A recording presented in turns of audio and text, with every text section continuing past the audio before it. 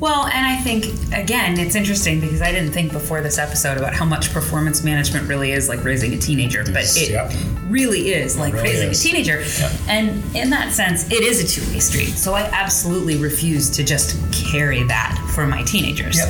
And yet, if they start to drift away from me, it's my job, not theirs, to fix that. It's my job to make sure that that two-way street is happening, and when it stops happening, to do something about it right here, right now. Welcome to The Critical Path with Mary and Jason, a podcast about business development, company culture, and loving the place you work just a little bit more. It's good to say the intro again. Yeah, it's been out of practice. It's been a little while. So if you listen to us regularly, we have been on kind of an unplanned break for a little while. Hiatus. In the community. Indeed. A sabbatical. Yeah. Except we've still been working, just not podcasting. Yeah, so we are technically podcasters now. It's true. Yeah, I don't know if you figured that out. We've crossed the threshold. We're over the line into podcasting territory. Are we? I thought that was like, 4 episodes out when we hit episode 50. Well, I'm now regularly being pursued by people who want to pay us to be guests on The Critical Path. I think it's bogus and bonkers, but yeah. Plus we don't do guest spots but like honestly, I haven't done yet any kind of a remote guest spot. So they would have to physically come here, which would put most of them out of the running. Oh yeah. But still. Yeah, but all I'm saying is that we're semi-pro now. We're big now. Yeah. We're all grown up. Actually, I haven't looked at the numbers in a long time. I should check it out. So if you listen to us regularly or even semi-regularly and you missed us while we were gone, then all apologies. We missed you too. We did miss you. We missed podcasting. It's been good. We podcasted. We put up the Thanksgiving episode a couple days after Thanksgiving. Giving thanks. So I edited and posted that episode from San Francisco, where we were traveling for work. Are you sure it wasn't Portland? Nope. It was 40. I did 2 episodes while we were gone. We recorded them before we left. Yeah. And so I did PM software in Portland while we were staying with family. And then I did Thanksgiving episode in San Francisco. I'm sure everybody's excited to know that. They are. Look, it's my point that I was trying to get to. Yeah. Make sure I'm still recording. I just hit a key on my keyboard. Yep. My point that I was trying to get to is that we traveled and we maintained podcasting during travel. You're blowing out my mic. I'm not blowing out anyone's mic. Why are you blowing out my mic? I know what the mics look like when they're blowing out, Jason. Stop. I'm the audio engineer here. Stop blowing out my mic. All those people trying to get you to pay them to engineer our podcast, that's what I'm doing right now. To engineer my podcast? In real time, yeah. No, I have one of those. That's what I'm saying. So just shut up and let me do my job. Anyway. The point is that we traveled and we edited and posted podcasts while we were traveling. On the road. And then got home and it was about Christmas and we just kind of collapsed. Yeah. And did not have podcasting in us at that point. Yeah. And we took 2 weeks over Thanksgiving and 2 weeks over Christmas holiday, and it was a nice break. It was good. It was good to take a break.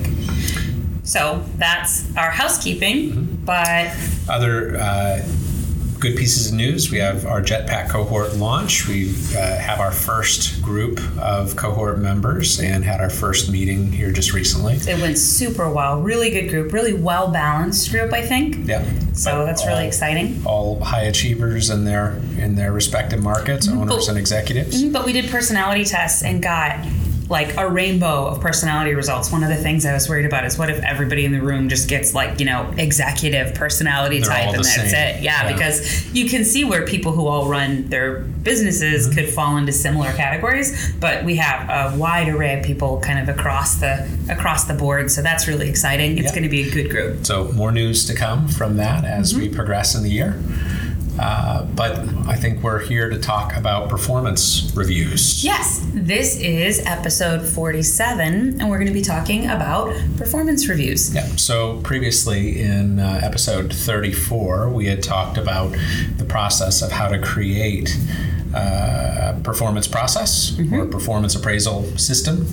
We had covered that in more detail in terms of the inner workings of what that structure should look like. And that was a while ago because we planned it this way. We know that the beginning of the year is when people tend to be focusing on performance appraisals. Or thinking about the appraisals they haven't given yet. Exactly. So we did the episode on kind of how to set up and prepare your performance appraisals a few months ago in the hopes that we would encourage people to kind of start building that process out preemptively. Ideally, you would already have that ready now, so that now you're just looking at actually holding those meetings.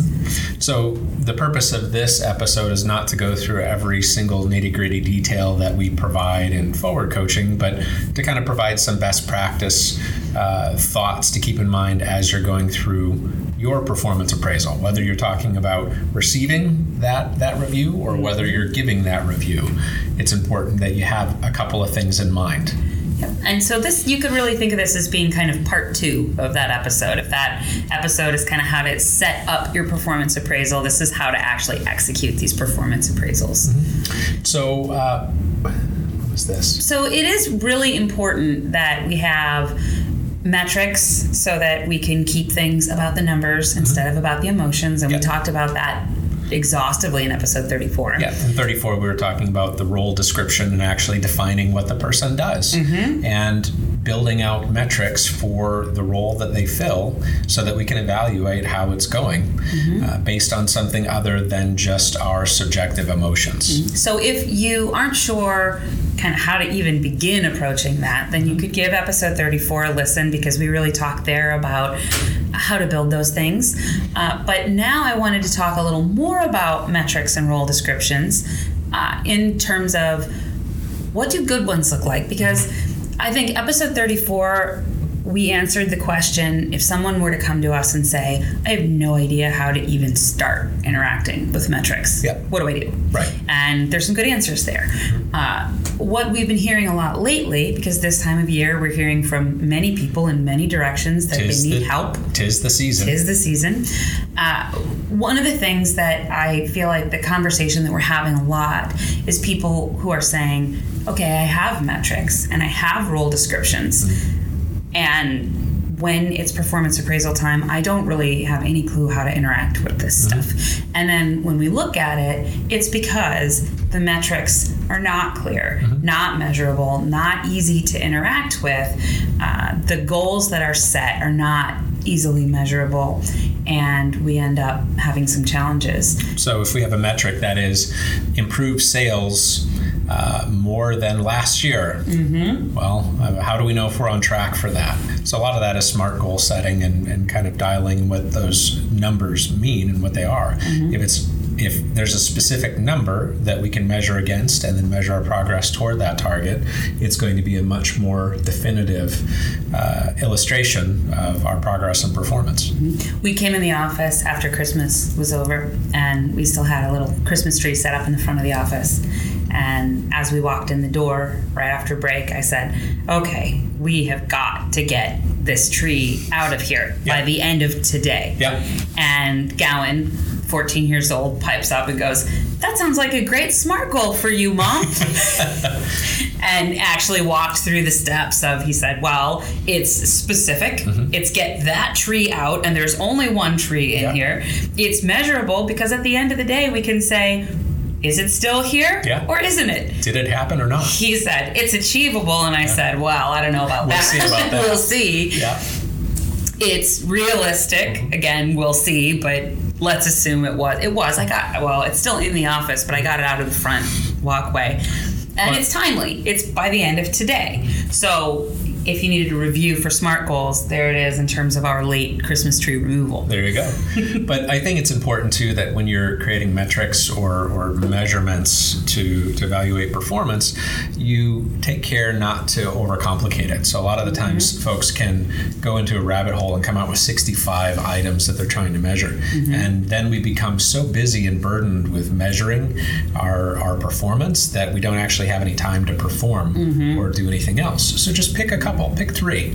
Pick three metrics that that fit that SMART mentality, and make sure that we have tools in place that can actually give us numerical feedback on our performance. It should be easy to tell whether or not this happened. We shouldn't have to argue or work hard or dig deep to figure out whether or not this thing happened. So a lot of folks can find themselves in the place where they're performing their first performance appraisal, or they're reviewing a new employee that they've never worked with before. Or even we've done performance appraisals before, but they weren't great. And now we're ready to start doing better. We're going to do something new and different. We're going to really think about this. And now here we are. So the first piece of this is, one question we'll have is, okay, so I want to hold them to some goals. So how do we deal with that when we don't have those goals already defined? Yeah. And the answer is you cannot. Or we don't have the metrics dialed in place. Yeah. So if we don't, if you listened to episode 34, however many months ago, I don't know when that was, September, October, and you set some goals then, great. Let's actually interact with those. But you cannot set goals now to find out how successful they were in the last year, because then they don't have the opportunity. They didn't have the opportunity to interact with that in the day-to-day. So I've been in this position before with new hires or in this condition. I'll use this first meeting as kind of a get-to-know-you opportunity where we can just have some conversations about what our expectations are, and we're really just kind of feeling each other out and getting comfortable with working together. Absolutely. In this formal capacity. And so in this initial conversation, we should be talking about what are our future goals. So goals for this person in the position. Personal and professional. And discussing whether or not we have metrics in place to evaluate our progress. And then also together, collaboratively, identifying what are the possible obstacles that could get in the way. And so we're having these conversations where the goals are kind of independent of emotion. We're talking about what does it take to move this ball forward. It's not about what a big jerk you are, or how we're not going to talk about how poorly you did last year. We're talking about numbers and dollars and cents and percent math. Because when we focus on the math and we focus on removing the obstacles to improve the math, then that takes a lot of the heat and light out of the conversation. And if you have someone who has worked for you for some time, but we're kind of starting a new process with this performance appraisal system, you can still look at the numbers of how they've done in the past. Just I would be careful not to tie it to any goals that we didn't previously set. It's kind of survey information. Right. We're going to review the information and see if that gives us any wisdom from reading the tea leaves. So if I have a project manager and we are going to be targeting a profit margin for this project manager's projects, then it's okay to look at what the profit margins have been on the last several projects. It's less okay to introduce now that we want to see a 10% profit margin and then be upset about all the projects that didn't make that when they didn't know that at the time that they were carrying out those projects. They didn't know that we were playing that game, and they didn't know that those were the rules of the game at that point. So it's really unfair to hold people to account to rules that they're not aware of. It ends up being like a surprise. Like, oh, by the way, I don't know if you knew this, but here's how I expected you to have done. Right. Some people in this company, a story from a client, just weren't meant to be salespeople. Some people just can't sell a job. There's some people who just are really great at it, and then there are other people. There are others. I'm not going to name names. Other people. It's snowing outside. Perfect. So, So in terms of... You mentioned no surprises, and that's kind of key to really any relationship. Let's say shy of birthday presents or anniversary or things like that. Surprises inside of relationships are generally really bad things, especially if we're going to surprise each other about something bad. Exactly. Surprise. Think about all of the bad surprises that you've had in your life.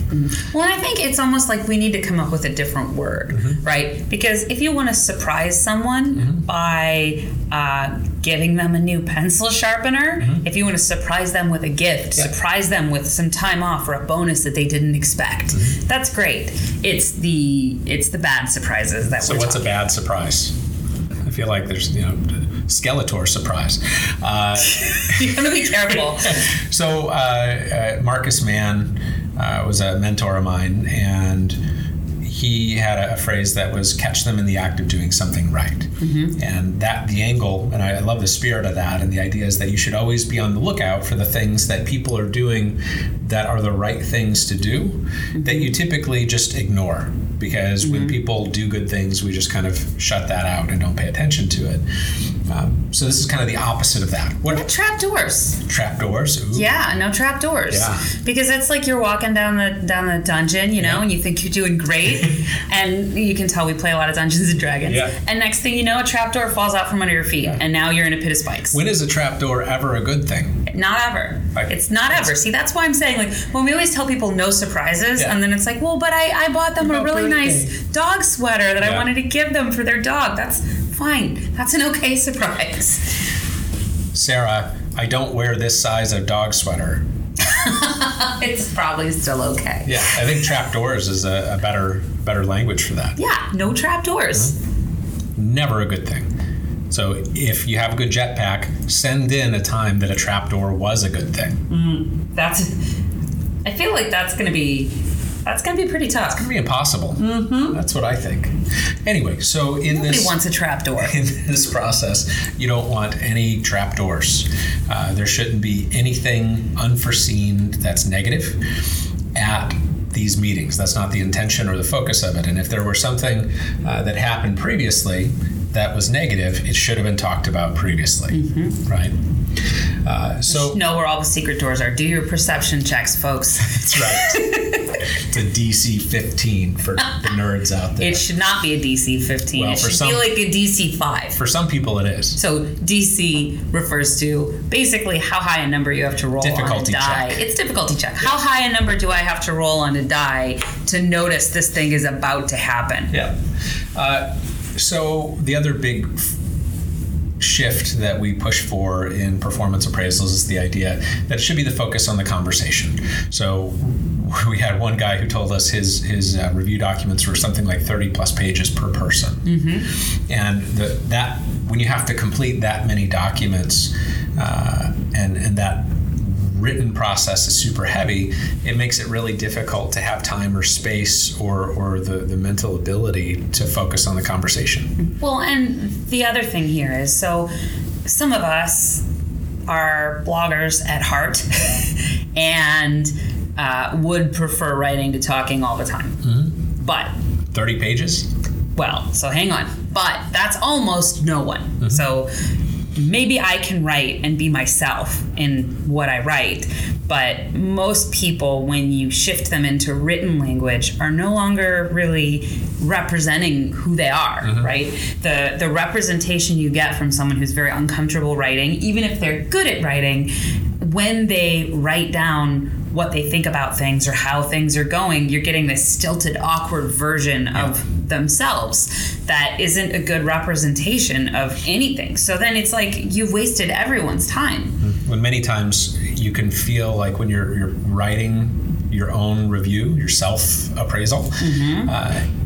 And you read it can feel like it's written for a different person. Mm-hmm. Like this is not, whenever I read them that have been written by other people, I look at that and I don't even recognize the person who wrote it. Mm-hmm. There's kind of this armor that we put on in that guise. And I think it's much more effective to have that relationship with our coach, that we can just talk and share our experiences and talk about the things that are going well and not, and both together look at the data, the metrics that are the product of our work. Mm-hmm. We feel like it's really important that the focus of this be a conversation, because that's when people can really get to the bottom of things, and there's a back and forth there, as opposed to this kind of monologue feeling you get when you're writing your own document, and it removes a lot of that connection that can happen. There are often performance appraisal processes where the appraisal gets written and then maybe never gets addressed again. Mm-hmm. Just goes into a file somewhere and we move on. Yeah,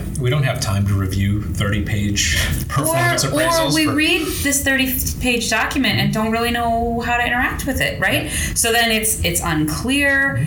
the goals that they set are not the right goals, not the right direction. We don't really feel like anything productive happened. Mm-hmm. But then they worked hard on that. And you hate to go back then and go, well, now you did a bad job. Yeah. This sucks. Let me tell you why. Right. Whereas if we're sitting down together and I say, what are your goals? And you start to go down the wrong path, as opposed to me waiting for you to finish writing 30 pages and then telling you did it wrong. Yeah. If you start going down the wrong path, I can kind of step in naturally into the conversation and say, sure, but what about with regard to this part of your job? Do you have any goals there? Yeah. And it doesn't feel like an attack. It doesn't feel like some put down. It just is a natural conversation. I think at the end of that process of completing that whole lengthy document, your opinion has hardened. So you are more bound around what it is that you wrote and all of the hopes and dreams inside of that document, that master's thesis.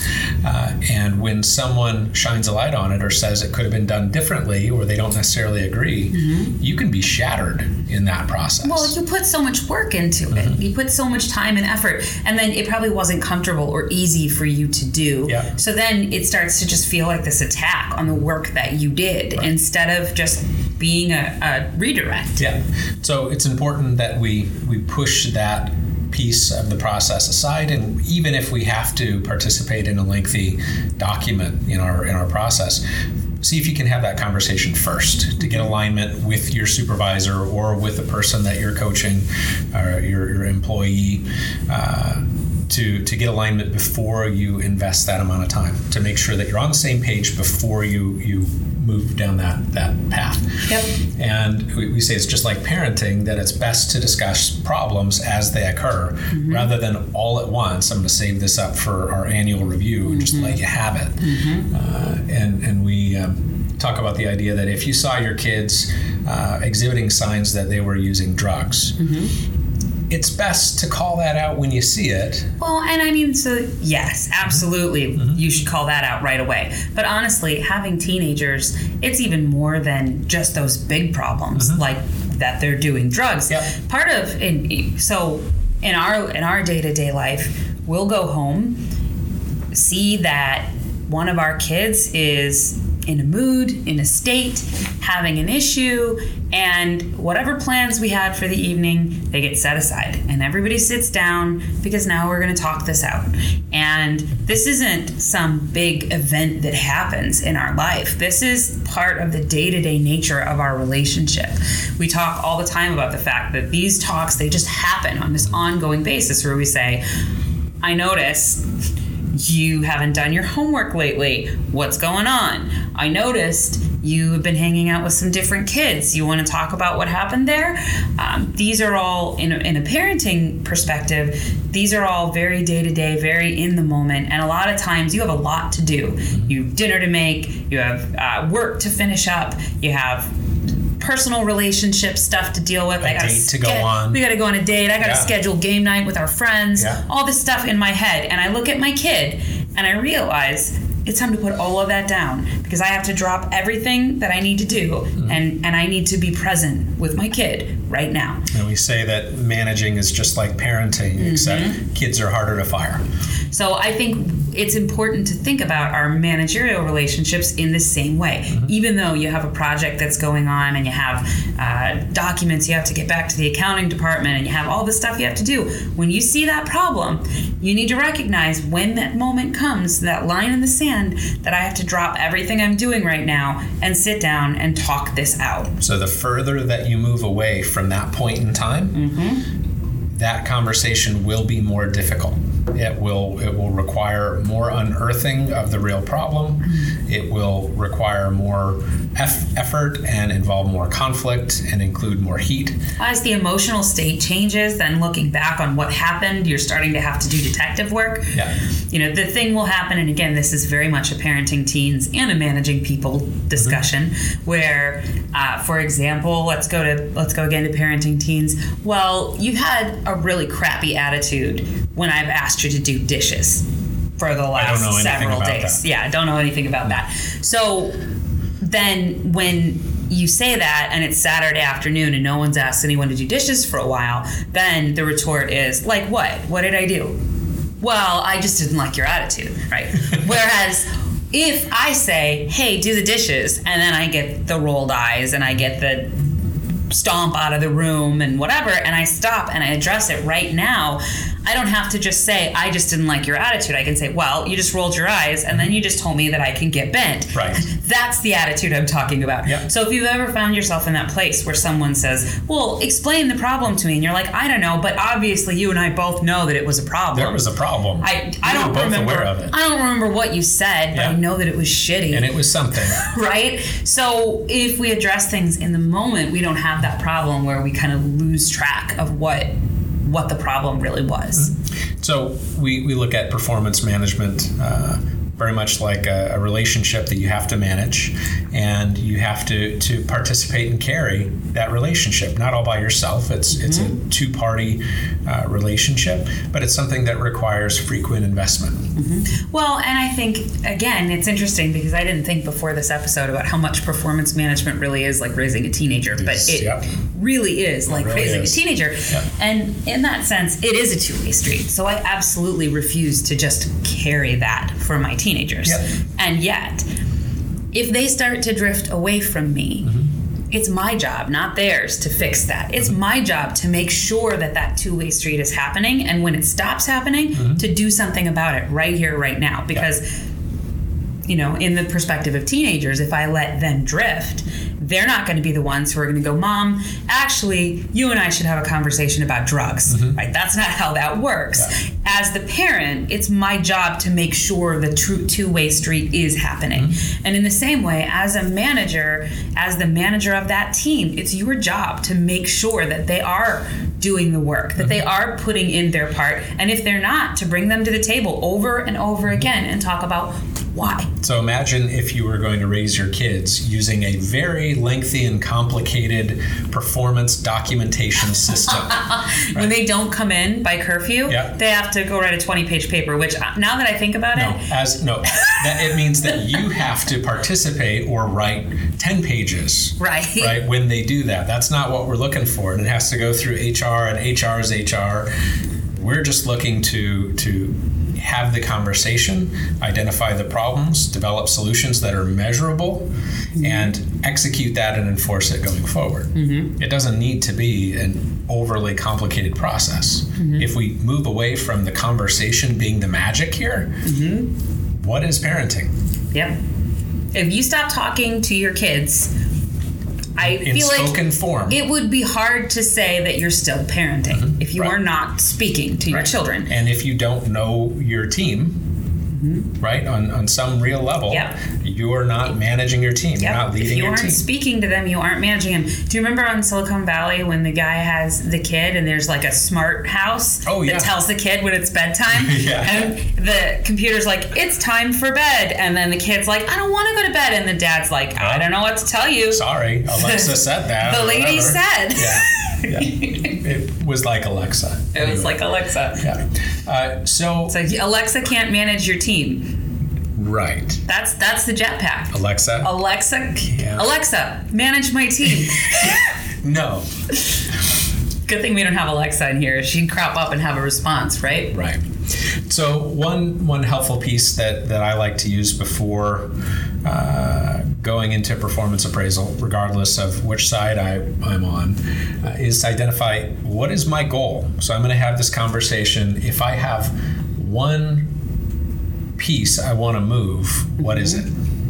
And so if you are the manager in this conversation, then your goal is maybe to stop some behavior that's happening, maybe to get more of something good that's happening. There are a lot of different directions that can go, as opposed to just I just want to talk to them about their performance. And if you're the team member, then maybe you're looking for some kind of a support. You're looking for a better computer, better tools. Maybe you're looking for some obstacle to be gotten out of your way in terms of another team member that you're having friction with. Or an opportunity for promotion, opportunity to take on a project, an idea that you want to pitch. you should put some thought into it prior to getting into that room. And you can see how every one of those examples we just listed, it leads to a completely different conversation. So by having these goals, it's going to help drive that conversation, so that instead of us just sitting there and kind of just talking about the last year, we have a direction to go. Yeah.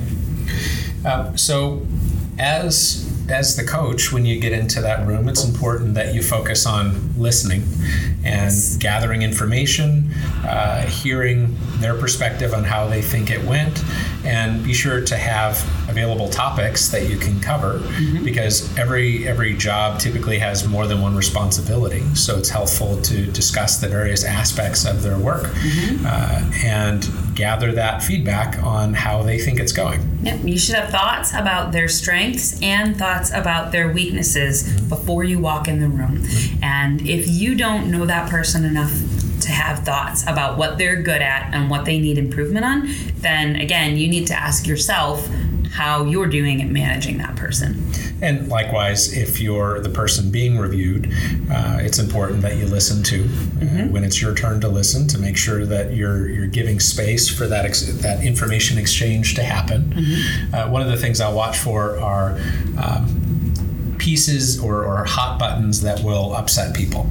And everybody has their own dynamic or their own place where they'll get upset if they shift blame, right? That's a big one, or not taking responsibility, or making excuses, or any of the areas that are a little sensitive. So if you perceive that in a review, kind of pause and ask yourself what's going on there, and make sure that you're not stepping on toes somewhere unintentionally.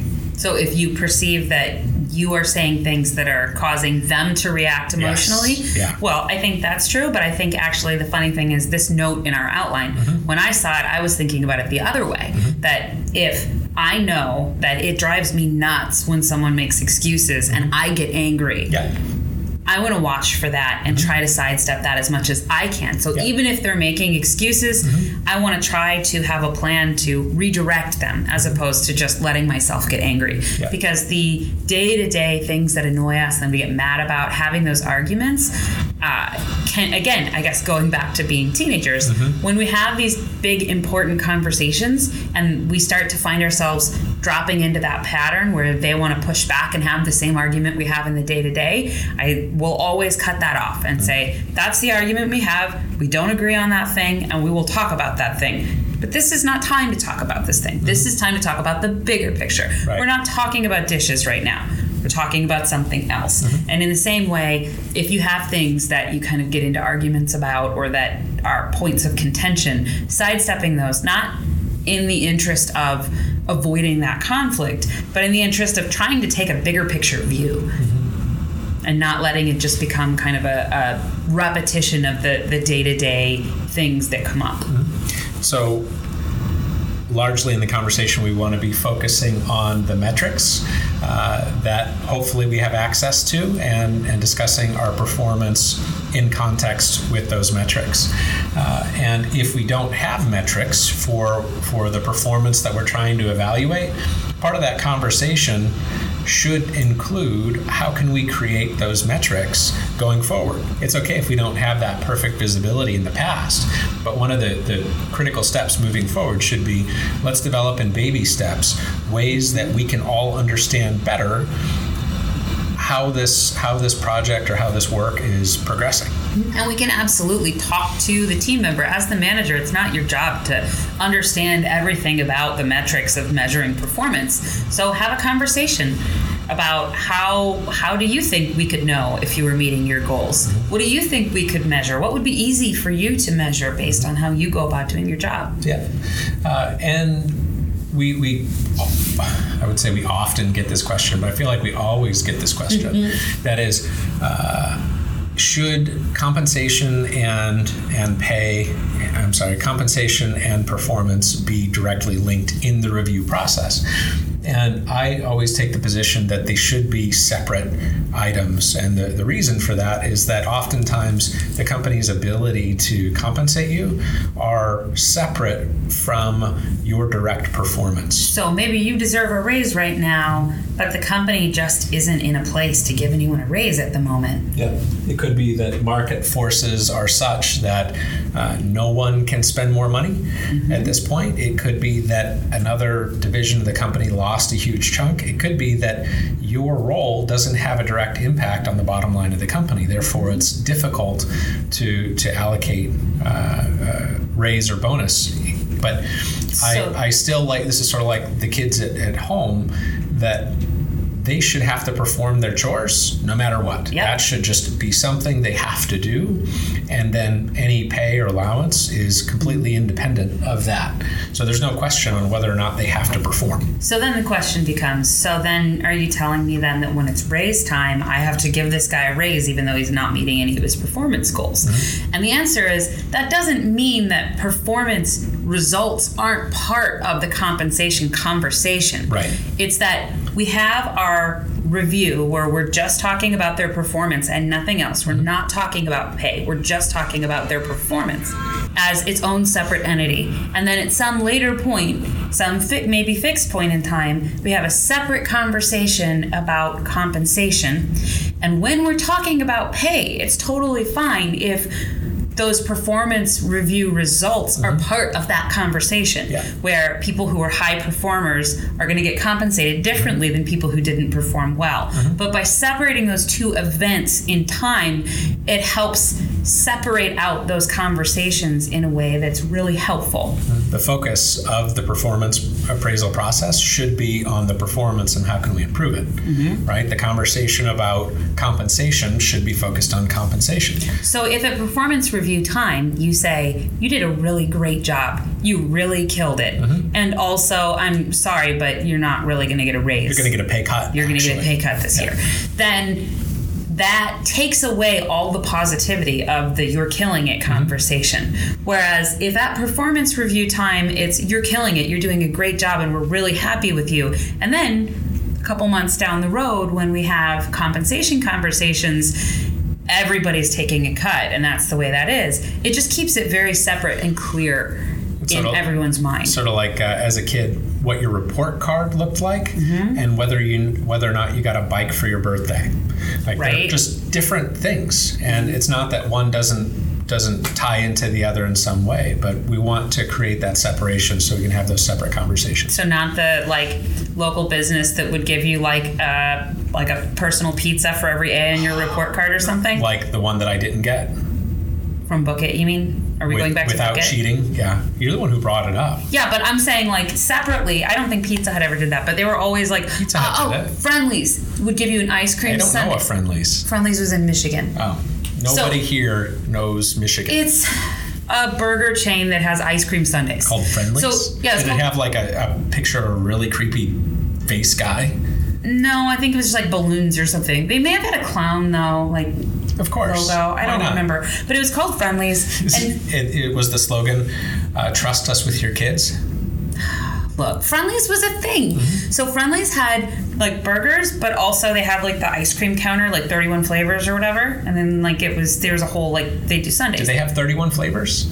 They didn't have 31. It was probably more 6 or 8. Okay. So they were the poor man's Baskin Robbins with a creepy clown? No, because it wasn't a poor man's Baskin Robbins, because you could also get burgers there. Was it the same price? And it wasn't fast food. It was like Dairy Queen. Well, it was Big Boy, but I don't know if you know Big Boy either. Oh, of course I know Big Boy. Okay, so it was Big Boy. That's the Midwest thing. Yes. It's not just Michigan specific. So it was actually Wisconsin. The point is they had Wisconsin. They had really good sundaes, and they would give you one for every A on your report card. A sundae for every A? Yes. All at once? Yes. So you have 5 sundaes? No. One at a time.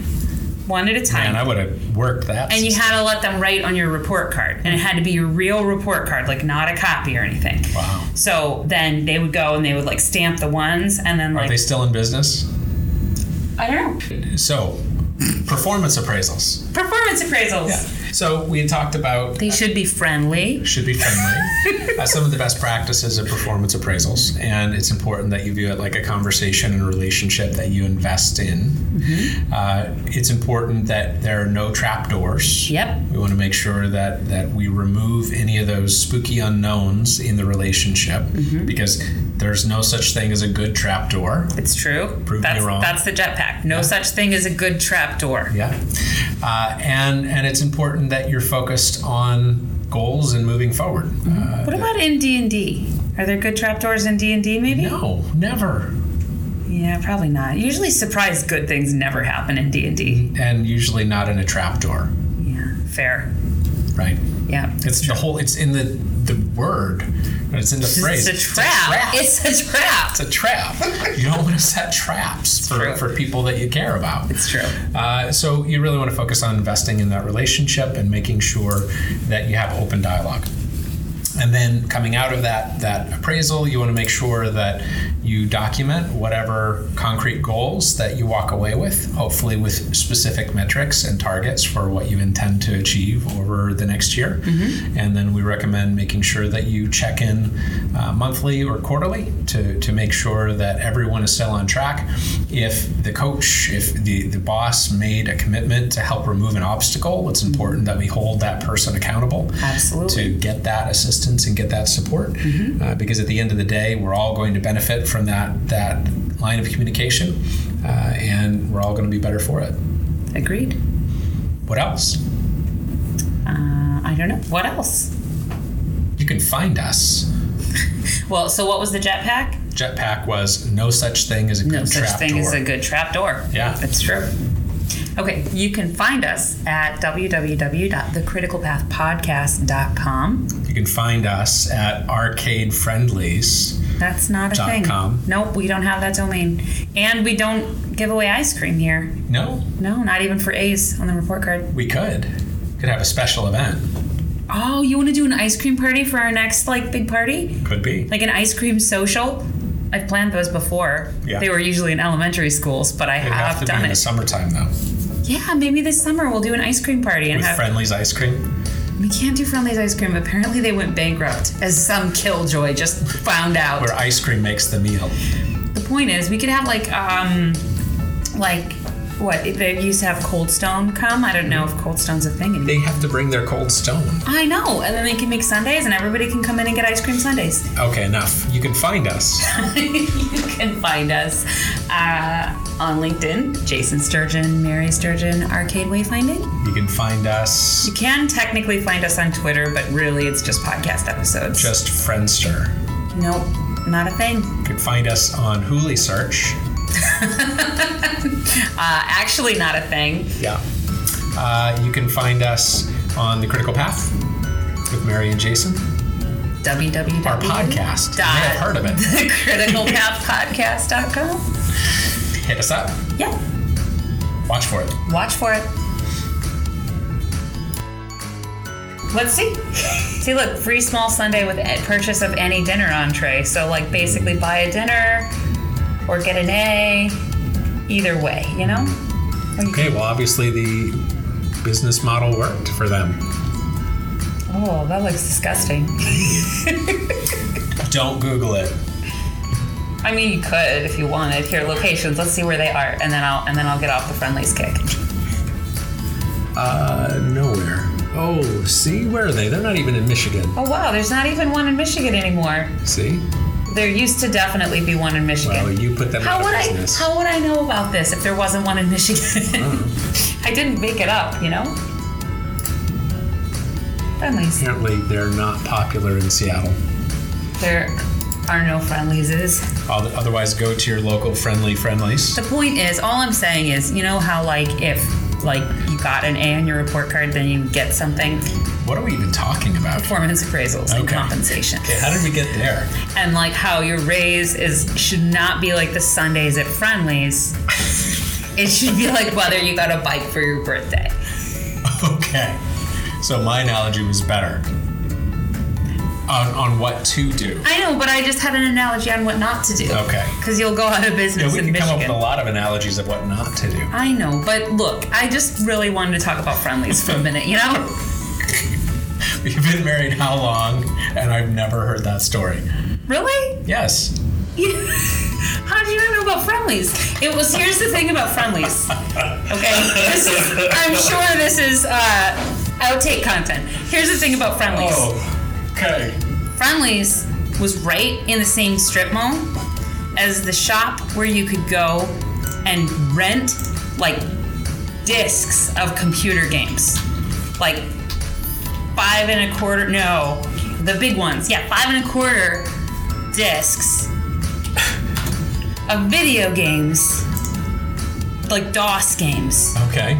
Right? Like 3-color DOS games. And you could go in there and you could rent those games. So I'm looking at Friendly's logo. Uh-huh. And it says Friendly's, where ice cream makes the meal. And the subtext below it is Chapter 11 bankruptcy. Look, I did not personally bankrupt Friendly's. Apparently, ice cream did not make the meal because they had to close to Chapter 11 bankruptcy. That's what happened. In 2011? Yep. 500 chains. $700 million in annual system-wide sales, Jason. Yep. Out of business. Out of business, Friendly's. Anyway, the point is, Friendly's was in the same place as the video game rental place. Mm-hmm. And that's why I used to want to go there. Because if I said to my parents, guys, take me to the video game rental place, they'd be like, not so much. We got better shit going on. But then I'd be like, let's go to Friendly's. And my sisters would all be like, yeah, Friendly's. And then we'd go to Friendly's, and then I'd just go across. So do we have anything to... So, performance appraisals. Performance appraisals. Yeah.